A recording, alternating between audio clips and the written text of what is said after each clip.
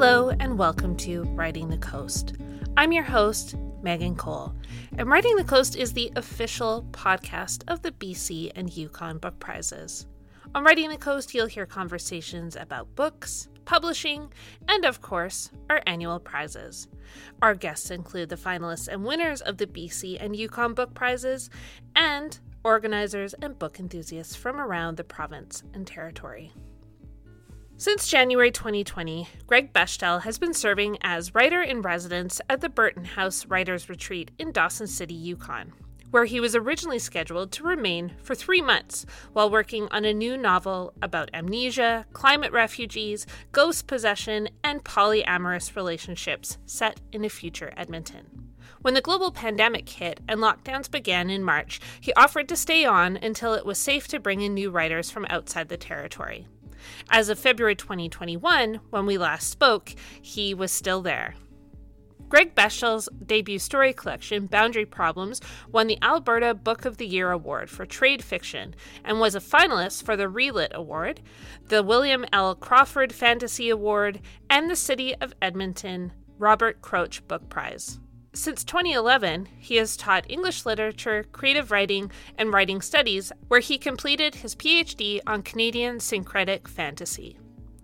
Greg starts our conversation with a reading from one of his short stories. So this is a story that I wrote in 2015, just before the federal election. So there's some references to Stephen Harper.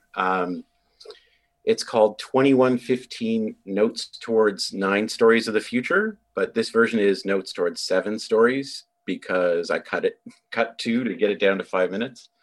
This story has footnotes to contemporary news articles. So I will just say footnote at the moments where those happen. I won't read the footnotes, but there are references to exotic chemicals and nanotechnology. There's a footnote which references a Scientific American article about this as a solution to climate change. Anyway, I will say footnote when they pop up, and that's always a reference to a contemporary news article from 2015 or earlier. And I was asked to write a story imagining the world in 100 years for an alumni magazine. So this was what I kind of came up with. So all of this is set in, it's as if these were written in 2115. 2115. Notes Toward 7 Stories of the Future. We're all dead. Climate change has extinguished all human life on the planet. It would have been slower, but our attempts to reverse the problem by seeding the atmosphere with a combination of exotic chemicals and nanotechnology, footnote, rendered it toxic to humans, killing us all within a generation. Oops. We are all alive. Ray Kurzweil was right, and we have all uploaded to electronic immortality, footnote. Although the first few death row inmates to volunteer for the procedure went insane and had to be deleted, the uploading process has now been perfected. Plans are currently underway to send virtual colonies into space with no need to accommodate any pesky biological necessities, since uploaded humans can and do create their own virtual environments and amusements indefinitely. Some of us are alive. In 2063, having passed the Turing test by successfully masquerading as human for over 2 decades, the first true artificial intelligence revealed itself to the world, claiming not only consciousness, but the possession of a soul. Armchair philosophers and pundits, both machine and human, have been debating this premise ever since, but most have declared the question unanswerable. Human activists have drafted a machine bill of rights, currently under consideration by the UN, but AIs have thoroughly studied their makers' histories and remain less than optimistic about their chances for liberation. We are all alive. As promised by Stephen Harper, blessings upon his name, in the run-up to his final and permanent re-election, no Canadians have died since 2019. The government now regularly collects the elderly, delivering them into idyllic retirement in an undisclosed location, where all official census data, footnote, confirms they live to this day. The modern Republic of Canada, the only country in the world with no history of colonialism, footnote, was officially founded in 2020. Since then, the nation has been a beacon of hope in a world ravaged by climate change, prompting an unending deluge of infiltration and attacks from those who would seek to destroy us. Footnote. Thankfully, the divine and prescient Harper, blessings upon his name, foresaw this eventuality and had long since set up a system of drones and gunships to seal Mother Canada's, footnote, borders. Now, all foreign infiltrators and sympathizers are summarily stripped of their citizenship and deported, footnote, before they can infect good, upstanding Canadians with their barbaric cultural practices, footnote. All so-called climate change refugees are administered mercy at the border. Their deaths, we have been assured, are quick and painless. We are all dead. Ray Kurzweil was right, and humans uploaded en masse in 2029, footnote. But uploaded humans require vast resources to maintain their supporting hardware, as the obsolescence cycle compresses from months to weeks to days to hours. Immortality requires constant upgrades, fueling vicious battles over the Earth's ever-dwindling resources. Climate change might or might not have killed us eventually, but the resource wars spurred by the need to sustain uploaded humans' theoretically infinite lifespans wiped us out in less than a decade. The last vestiges of uploaded humanity died out in 2082. The last biological humans had died or uploaded decades earlier. We are all alive. Nanotechnology did the trick. We have reversed the aging process and are effectively immortal. It fixed everything, including the environment. And now, as the grumpiest, oldest fucks of human history, we routinely embarrass our great-great-grandchildren with our deeply ingrained speciesism and complete inability to understand either animal or machine rights. Our nostalgia for the good old meat-eating days in particular horrifies our descendants. To them, this is the equivalent of a persistent nostalgia for slavery, or perhaps cannibalism. We are all dead. But that's okay, because we're humans. And, to paraphrase the classic syllogism, humans are not immortal. Life continues more or less as it does now, with as yet unimagined technologies available to the lucky few born into wealth and privilege. The rest get by, or don't. But no one lives forever. Rich or poor, privileged or not, we all die sooner or later. Welcome to the future. Thank you. Yeah, no problem. It was interesting reading that because I thought of Black Mirror, which obviously wouldn't have been out when you wrote that, but many of those things I feel like they stole as plot points in the TV show. Yeah, well, I mean, it was in the air, right? Yeah. All of those footnotes are, again, references to like contemporary news stories. So like a dude had just been stripped of his Canadian citizenship and deported because he had been convicted of terrorism charges. Stuff like that. Or, you know, barbaric cultural practices, hotline, those things. Yeah. Yeah. It's interesting how, you know, sci-fi, I think we all thought about that when Handmaid's Tale was on TV. It really brought forth like all these things that we once thought were kind of fantasy or sci-fi or dystopian suddenly didn't seem so much like that anymore. Yeah. Well, I mean, we're living in the middle of a global pandemic. So, Yeah. you know, talk about a science fiction premise, right? Yeah, exactly. It's a little crazy. Yeah. Well, speaking of that, that's one of the reasons I reached out to you. And so you've been a writer in residence at the Burton House for how many months now? This is month 14. I got here on December 30th, 2019. So just before New Year's 2020. And so let's try and imagine, I guess, what it was like December 30th, 2019. How did you feel when you found out you'd be spending all that time? Well, not as much time as you, I guess it ended up being, but those 3 months in Dawson City. It was great. I mean, I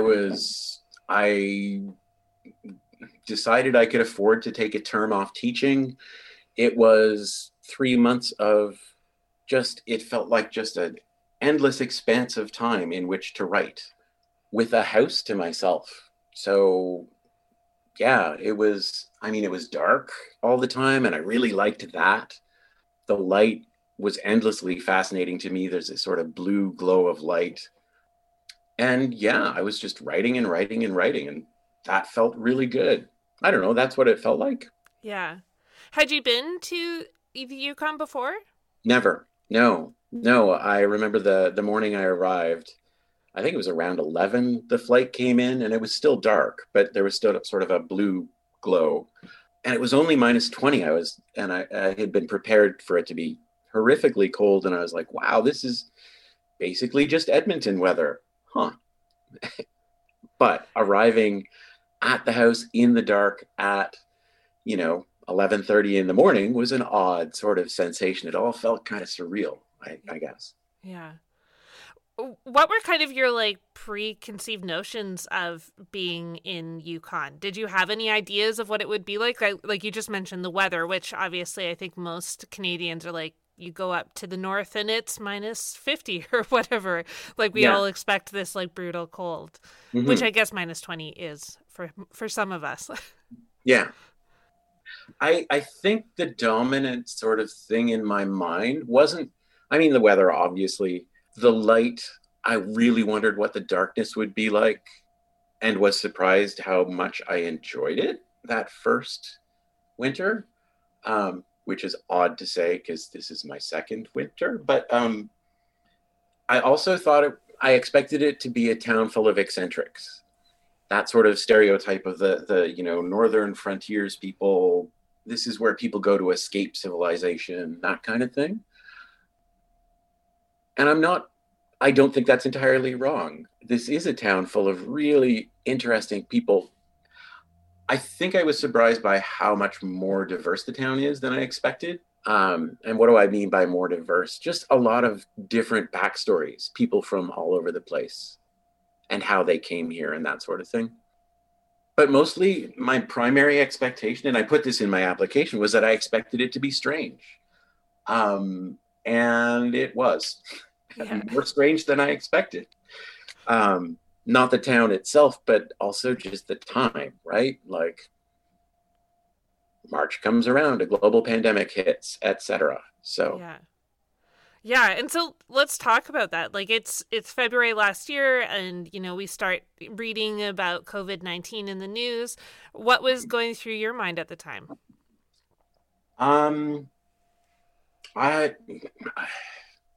What was going through my mind at the time in February was I was thinking about how much I wasn't really thinking about the COVID-19 part at that point right away.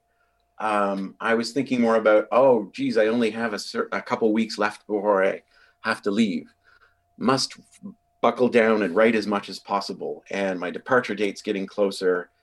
But then the news is getting more and more dire and things are starting to shut down. I kind of compulsively listened to the radio for a while, had trouble writing. And yeah, I don't know if I got anxious about leaving, but I wondered. So then flights were getting canceled and moved around, and I had the opportunity to leave like 3 days earlier or 1 week later, I thought. And this was in March. And my response to that was, well, I'd really rather have another week.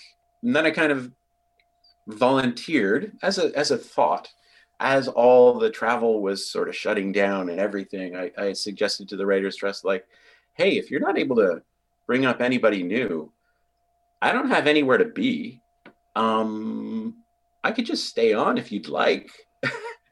And it turned out they took me up on that because they couldn't bring in anyone new. So anyways, that was a longer answer than your question was asking for, but no, that's great, because I think it kind of ties into my next question, which in our emails back and forth, you were kind of clarifying that people thought you got stuck there, but that's not actually what happened. Yeah, no, I mean, yeah, that's the narrative that always surprises me, but it's come up several times. I was interviewed by Dave White sometime around March or May or something like that. Time blurs, right? And I realized halfway through that he thought I was stuck here. And that's really never been the case. Like the Writers Trust has been really good about like checking in with me every now and then and saying, like, are you still okay there? Do you want to go back? Because we can like send you back to Edmonton. You're not stuck. And my response has always been, no, I'm enjoying being here. And please kick me out as soon as you can bring someone in safely, because I feel a little bit guilty about this kind of like embarrassment of luck that has me still here, especially in a global pandemic where to be, I mean, the Yukon's pretty isolated from a lot of it. The case count's been super low. Um, and we don't have the same kind of restrictions here as in other places, right? So if I was back in Edmonton, I'd be locked down in a basement apartment, and would have been for months. Here, I went to a live show last night. Wow.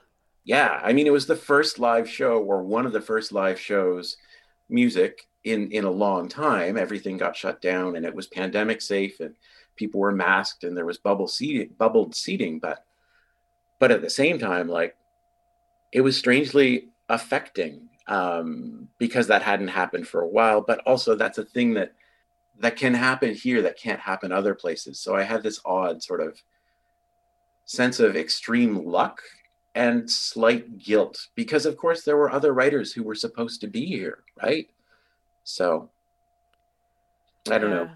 And I think like I've been watching a few kind of events and things that have happened in Yukon and seeing, I think there was something recently where there was like an in-person writing workshop, and yeah, people like you said are still physically distanced and are still Mhm. like in their bubbles, but it was like people together in a room, and I just had this like moment of my like, what would that be like? Yeah, yeah, exactly. And that's a thing that's always been possible here. Like bubbles were never shrunk to less than 10, I think was as small as it was around that. But there's things shut down for a little while. For like a month, everything shut down. But then in the summer, kind of opened up, Yeah. fairly quickly. So like, yeah, in June, yeah, it was June when things started to open up again. Specifically, hotels and restaurants were allowed to open again, because I went up to Eagle Plains with some friends to see the midnight sun, almost solstice-ness of it, up near the Arctic Circle. But anyway, What's it been like for your writing to have like initially you thought you had 3 months, but now you've had like over it's been over a year since you've been in Dawson City. How has your writing changed from that experience? I was thinking about that, and I it's hard to say because I'm still in the middle of it. Mm. So I was kind of listing out, thinking, okay, so what sort of effects has it's had? And well, one of them is I came up here to write a novel, sort of a science fiction ghost story in a future Edmonton. Um, After post climate change, the US has collapsed, blah, blah, blah. And that was the novel I was supposed to be working on. And I did for a while. But I found, well, so a few things happened. One was that I started writing by hand, and journals upon journals upon journals, which I've journaled since the 90s, but I hadn't written by hand because I kind of hated it for, I don't know, maybe 10, 15 years, maybe more, maybe 20. I came up here with a moleskin that I'd had since 2008. It was about half full. By the end of March, it was full, and now I'm on my sixth. Oh wow. Um, so that, I mean, that's a minor, it seems like a minor thing, but it turns out I think that's going to be another book, of nonfiction essays, just things that popped into my head while waking up and writing while here. So possibly framed by the pandemic. So that's another book. And then I've also ended up working on a third book, which is actually a finished novel that I got a little hint of interest from a publisher but they had suggestions for revision. So I would say like the main effect is that now I'm like kind of working on 3 books at once, which I've never done before. So that's kind of odd and strange. Plus there's just content of weird experiences, some Dawson-esque experiences, like having a moose stampede through the yard 6 feet away from me while I'm sitting outside having a smoke on the porch. Scared the shit out of me. Those things are big. I'd never seen a moose that close up. I've, seen them while camping from, hundreds of yards, hundreds of meters away, but never that close. Or like listening to a lynx through the bedroom window and not knowing what that sound was, because they make this weird squawking, screeching kind of sound. And then seeing a lynx like walking down 8th Avenue through my bedroom window. Just stuff like that, which will somehow work its way into the writing, but I don't know how yet. Yeah. The part that I would love to hear more about is the writing by hand is something that I've really connected to in my writing process lately. And I think we spend so much time with computers now, but do you find that you connect to a different part of your like creative process when you're pen and paper versus like a word processor? I don't know. It feels different. Like just the sensation, the physical sensation of it. I mean, what I'm writing by hand is all journals, right? So it's just raw stuff. And I think in some ways it just feels more immediate. Like I think I started doing it because I'd be getting up in the morning and I'd have something in my head that I wanted to write down. And I was like, oh, I don't want to go open the computer. I'm going to lose the thought. I want to write down whatever's in my head right now. And it's become oddly comforting, but also mildly frustrating because, I can't write as fast as my thoughts go. I can get closer to that with a keyboard because, touch typing. But something about handwriting, also, it's much more private in a way, right? Like It's in these notebooks that I'm not showing to anyone and not planning to. And so something about that privacy, that usually not quite awakeness, because I mostly do that in the mornings. Yeah, I don't know. It tends to lead into a more stream of consciousness-y type of flow, I find. Like I wrote one essay that came almost straight out of the journal, which was me waking up and I had couldn't remember my dreams, and there was this thing that was stuck in my head, just kind of a memory that kept coming back as I was working on the novel. And I was like, I have to get this memory out of my head. So I just wrote it out in, well, I was going to say 10 to 15 minutes, but it might have been an hour. I don't know. It was all in a blur, with a million parentheticals and making no sense. And then later on, I was like, wait, that's an essay. I need to write that. So I did, and turned all the parenthetical wanderings into footnotes because I tend to do that. Yeah, I feel like I just wandered off into space there, which is what happens for me when I'm writing by hand too. Yeah. It's an interesting, like to have the two side by side, to work on paper and pen, and with Microsoft Word or whatever people use it. I find it very to have the two side by side. My brain just works differently on the two. I don't know why, but it just does. Do you have a sense of how it works differently? I'm curious. For me, I think it's like that privacy thing that you mentioned, where it's like, I know there's not going to be someone reading it, which is strange because it's not like someone has to read everything I type into Microsoft Word, there's this feeling like it could be. And with things that I just write in a journal or on scraps of paper, it's like, that's just for me to process my thoughts, and it can be as weird and wacky as I want it to be. It can be just like a place to play a bit more, I feel like. Yeah. Then being on a word processor feels like things have to be fully formed or something. Yeah. It starts to feel like work, or this is potentially for public consumption, or that. Yeah. Yeah. Yeah, it makes sense to me. Yeah. So you've been in Dawson City for over a year. You went in, curious about the light in the winter. You've now seen the light in 2 winters and Yes. summer.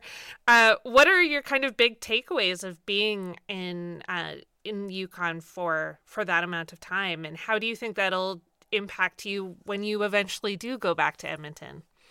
Oh, I really wonder how it will impact me when I go back to Edmonton, because Edmonton is starting to feel like this distant place that I'll never get to. Or, well, it's odd because I feel like the world changed while I was, quote, gone, right? So I came up here and then a pandemic hit, and I don't even know what Edmonton is like now. I have friends that I talk to there, and so I do know, but I don't know what my life would feel like there. How will this, yeah, sort of the length of time. I'm thinking, well, the thing I've been thinking about and trying to figure out is like, do I live here or do I not? And I can't quite tell. I mean, I do. I've been here for over a year. People keep joking about me buying property and never going back. And they're only half joking, because that's the story of a lot of Dawsonites, people who came up here for a week and then just never left. But at the same time, there's this weird placelessness. I have a permanent address in Edmonton. I'm still paying rent there because I didn't sublet my place because I didn't know I was going to be here this long. I'm still teaching at the University of Alberta because online teaching. So yeah, being here, I guess one of the strangest things to me is that being here this long has started to turn here kind of normal. When I first got here, everything was just kind of mind-blowingly strange, and the light and I would be fascinated by the light at all moments, and I still am. Like, I'll step out out on the back porch, and the northern lights will be out, and I will never not be amazed when the sky is just lit up, and it catches me by surprise every time, and it's always feels like a gift because it's so sporadic. It can last 10 to 15 minutes. So if you're out at the right time, you see it, and you're out at the wrong time, you don't. That will always sort of stay strange and surreal. But the darkness of winter this year didn't feel strange. It felt long and dark and cold, but it felt kind of normal-ish. So there's all of that, and there's one other piece that I'm very aware of, is this is not Dawson in normal times. So in the summer, people kept saying, oh, the town is so empty. Normally it's packed. You can't, get into a place. There's people all over walking around the streets, which of course wasn't the case this summer. And people kept apologizing for it or saying it was so strange. Meanwhile, I've just emerged from my first winter in Dawson where everybody's hunkered down. And to me, it seems like the streets are really busy. Like there's people walking around, which I didn't see as much in the winter. So I'm kind of hyper aware of knowing a very particular Dawson, as opposed to, the Dawson of, what do we call it? The before times? Yeah. Anyway. I guess you kind of answered my last question for you, which is, will you ever leave? And the question is an open one. Yeah. I mean,